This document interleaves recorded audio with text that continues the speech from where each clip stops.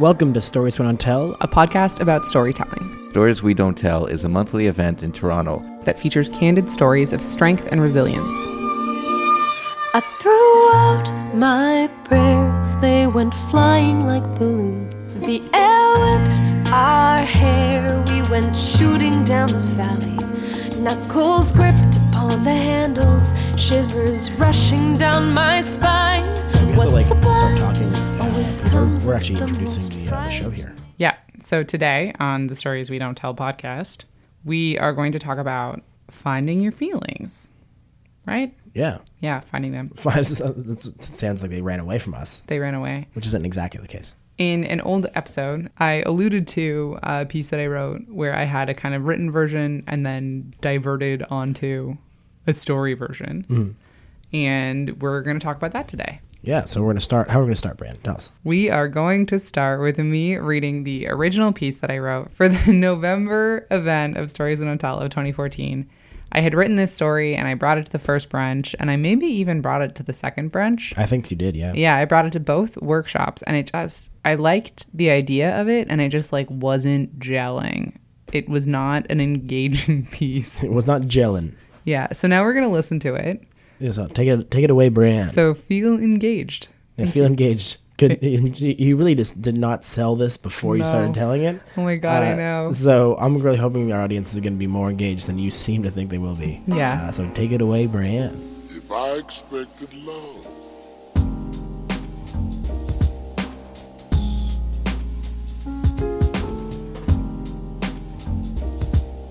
My great-grandfather Bennis lived to be 102 years old. His was the first 100th birthday party that I ever attended. When he came home from the Great War, he started working in the mines in Cobalt and retired at 65 with a pension. He wanted his kids to grow up to have lives that were as secure, long, and healthy as his own. His son, my papa, joined the Air Force during the Second World War. When Papa came home safely from Europe, that secure and healthy life seemed possible. The government offered to pay for my papa's education and Papa was thrilled. He wanted to be a lawyer, but that had been out of reach for a miner's son. When he came home to Cobalt and told his dad the news, my great-grandfather frowned. "Are you ashamed of this life?" he asked. "What are you expecting to find out there?" So my papa moved to Sudbury for the nickel mines and he stayed for the lumber camps. That's where he met my Nana. One summer, he fell in love with the boss's youngest daughter. They married and had children, and he always felt just a little bit out of place with his brothers-in-law. Mac was a dentist, and Guy was an attorney, and Bill was going to be a lumber baron. Papa just knew that if he'd gone to law school, he would really deserve this life. Then he would be the one paying for his son, my dad, to go to boarding school instead of accepting charity from his father-in-law. My dad hated boarding school. He was this big grizzly bear with a tenderness that he couldn't hide beneath his 6-foot, 4-inch frame and overgrown mutton chops. He was dyslexic, though it was undiagnosed at the time, and he struggled unsupported in an all-male institution that did not tolerate weakness. He passed grade 9 French when the teacher offered to give him a C if he promised never to take French again. He went to the national championships with Ridley's rowing team, and this got him into Western despite his grades. He spent 2 years there without any particular direction, and he was working in the lumber camps near Sudbury when Papa was diagnosed with terminal cancer. Dad dropped out of Western to stay in Sudbury with his family. When he went to the hospital to tell his dad the news, my papa frowned. "What are you doing with your life?" he asked. "Why are you wasting the opportunities I've given you?" So Dad enrolled in pre-law at Laurentian to become the lawyer that Papa always wished he'd been. Dad was just 23 when his father died. He graduated and he traveled and he moved to Toronto to work as a parole officer while he studied for the LSATs. He found that he empathized with those young offenders much more than he expected. He remembered what it felt like to be young and frustrated, and he wanted to work with these kids before they needed a parole officer. In his early 30s, Dad gave up Papa's dream and started a PhD at McMaster. That's where he met my mom. Somebody from their church set them up because they were both getting their PhDs in psychology. They got married and had a daughter, me, and quickly learned that a shared interest in psychology was not a strong enough foundation for a marriage. He built a practice working with kids with learning disabilities and attention deficit disorder. He welcomed every little shit into his office because he recognized himself in each of them. The summer after I graduated from high school, he fell down the stairs while sleepwalking and hit his head pretty hard. He started to forget things, to mix up his words. He stopped working because he couldn't keep his patients straight, and he stopped driving because he crashed the car into our neighbor's porch. Because they cut OAC out of the curriculum, and because my birthday is on December 29th, I was 16 when I applied to university. I wasn't really sure what I wanted to do, so I chose a small liberal arts college in Iowa where my other grandfather had gone, so that I could become his legacy for a while. During my second year in university, my mom was diagnosed with squamous cell carcinoma, skin cancer. I got blackout drunk 2, maybe 3 nights each week and went home over Thanksgiving to drive her to chemo and radiation therapy. After she went into remission, I got a summer internship with a NASA research program. I was working at the Los Alamos National Laboratory in New Mexico, where the atom bomb was developed, when my dad was diagnosed with early onset Alzheimer's disease. I didn't want to turn back into Brienne who gets blackout drunk 3 nights a week, so I started looking for a therapist, and I broke up with my terrible boyfriend, and I applied to grad school. After I moved to Michigan, I tried to drive to Kitchener every month to see my dad. He quickly became aphasic, so his words were jumbled, and he spoke with a stutter when he spoke at all. I would drive to Kitchener and take him mini-golfing, and then I would drive back to Ann Arbor and stay up all night trying to catch up on the work that I'd missed. And then I would drive to Kitchener and take him on our own architectural walking tour of Stratford while the swans were still out. And then I would drive back to Ann Arbor and get so drunk on Halloween that my boyfriend stayed up most of the night to monitor my breathing because he was so worried about me. And then we drove to Kitchener together and took Dad to the last game of the Kitchener Rangers' best season. I called him every week with these little prepared monologues about my program and my life. He always asked, or tried to ask, how my mom was doing because he couldn't seem to remember that she'd kicked that cancer. But mostly he would listen and try to respond appropriately, and I would talk and try to distract him from his frustration with his aphasia. On the day before my midterm review, I called him, and my monologue turned into a rant about architecture and studio culture and my professors. I had applied to architecture school because I loved how buildings made communities that made cities, and now sometimes I hated architecture school because it seemed like there was no room for humanity in design at all. When I told my dad that I didn't want to pursue licensure as an architect, I could hear him frowning as he struggled through the haze of aphasia. "Do you like what you're doing with your life?" he asked. "Are you happy?"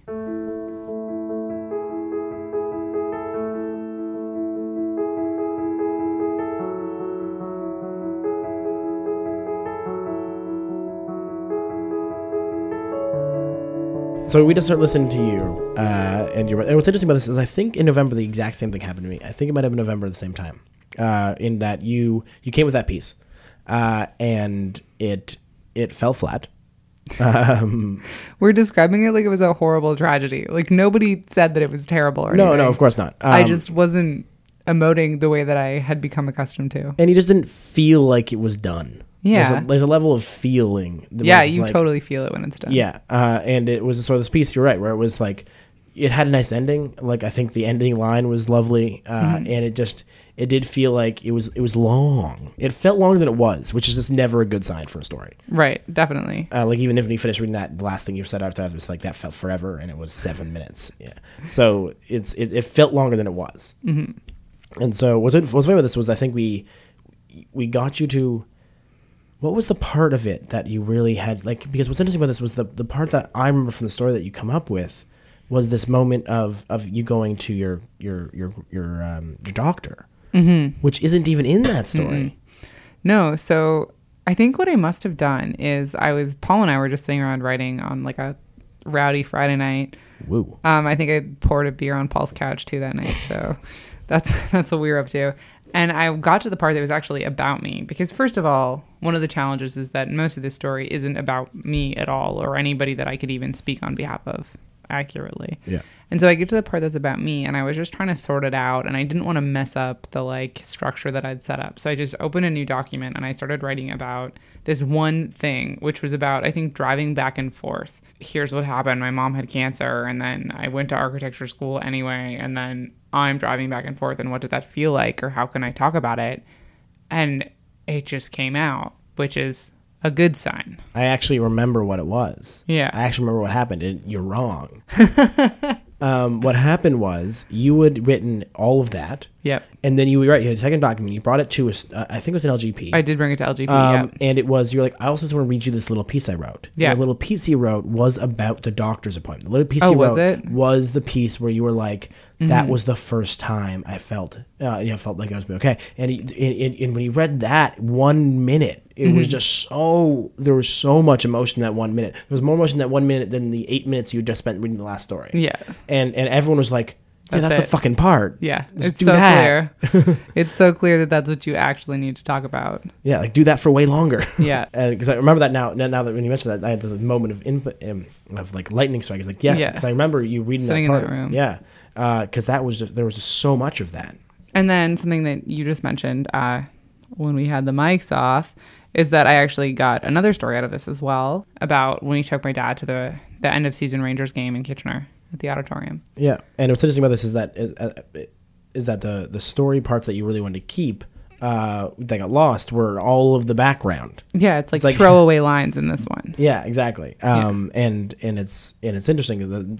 So what we're now going to do is we're going to listen to the finished version, or the second thing that you brought. Yeah, which is the story that I read at When Things End. Thank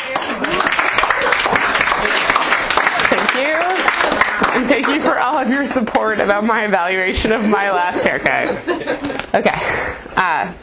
It's the summer after my second year of university, and I'm in Los Alamos for this 10-week program. It's a NASA-funded research program for undergrads, and I get an email from my stepmom that says, Bree, it's the middle of the summer, and I really thought you would have called us by now. Are we going to get to see you anytime soon? This is so typical. She's trying to manipulate me with her passive-aggressive bullshit. I recently read this self-help book that my sister gave me, and now I'm seeing passive aggression everywhere. There were all these little moments in my childhood that I never let myself get mad about, and I was mad about them now. I read the book right after my mom went into remission, and I had a lot of feelings, and this gave me somewhere to put those feelings. So I'll be spending about a week in Ontario when my program ends, so I make plans to stop in Kitchener to have lunch with my dad and my stepmom. I drop my friends off because I have a full carload at Conestoga Mall. We're going to somebody else's cottage on Lake Huron. So I drop them off, and I at the mall, and my dad's only one exit away. So I go, and my grandma is visiting us. And so the four of us sit on the porch, and we have lunch, and I tell them all about Los Alamos and the weird history of this lab where the atom bomb was developed. And I tell them about whatever I'm expecting from the upcoming school year. And then my grandma stacks up our plates, and she takes them into the kitchen, and she doesn't come back. And then my stepmom gives my dad a meaningful look, and he just shakes his head plaintively. So she turns to me. Well, we finally figured out what's going on. The summer after I graduated from high school, my dad fell down the stairs while he was sleepwalking. He must have hit his head pretty hard because he became really forgetful. He started to stutter. He would ask me the same questions over and over again. And he stopped working when he couldn't keep his clients straight, and he stopped driving when he drove the car into our neighbor's porch.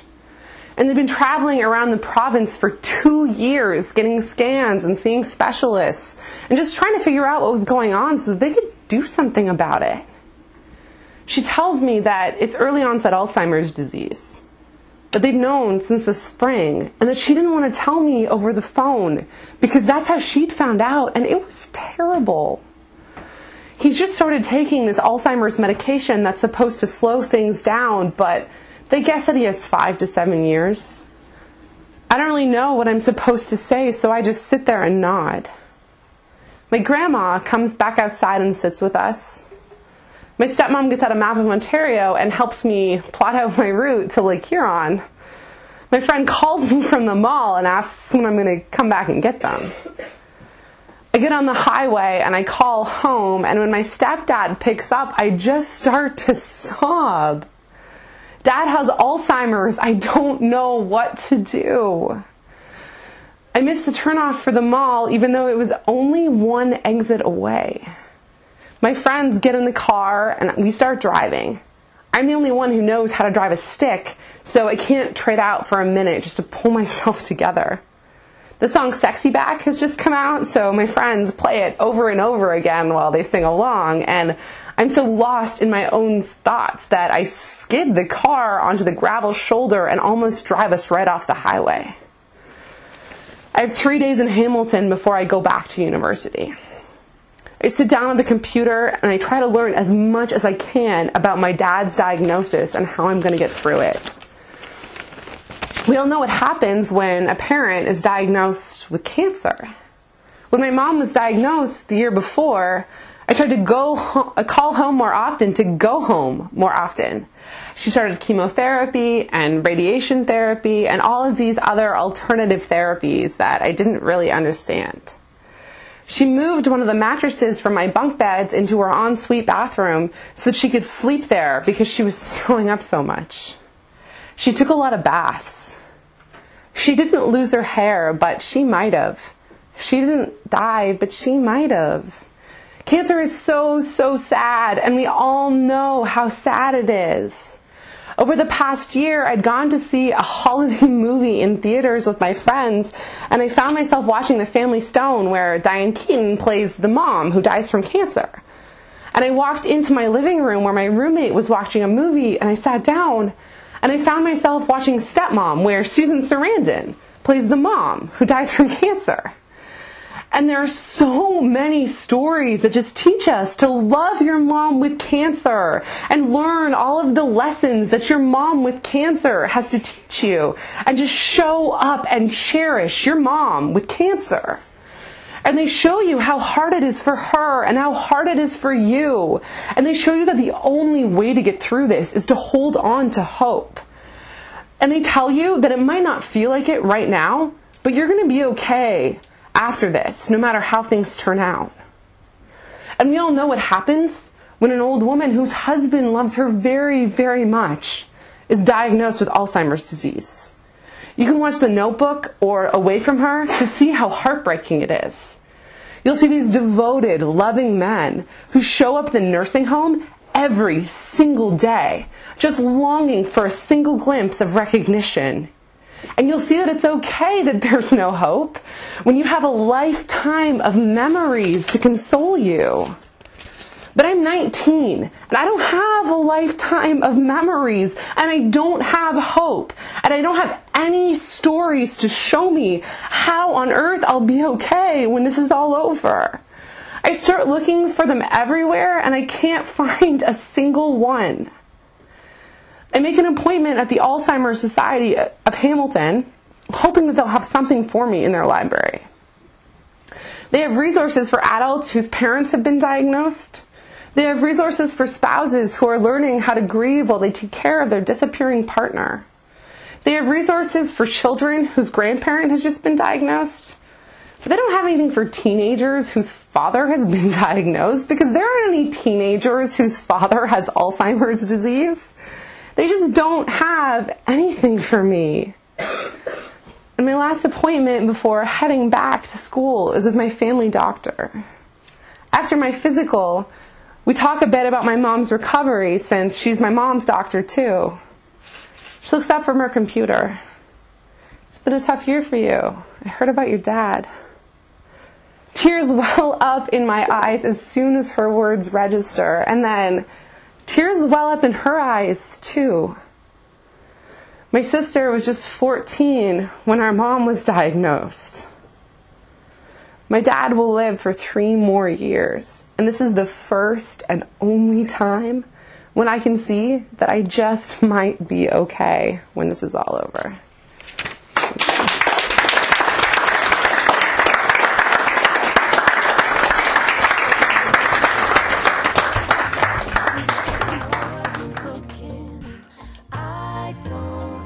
I'm Brienne. You can follow me on Twitter at VeniceB.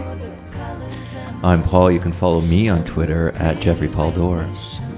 And I'm Stefan. You can follow me at Twitter on at stayho_.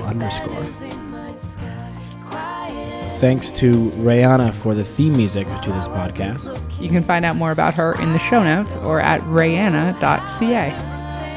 This episode of the Stories That Don't Tell podcast is brought to you by cup holders. Cup holders, because sometimes hands aren't enough.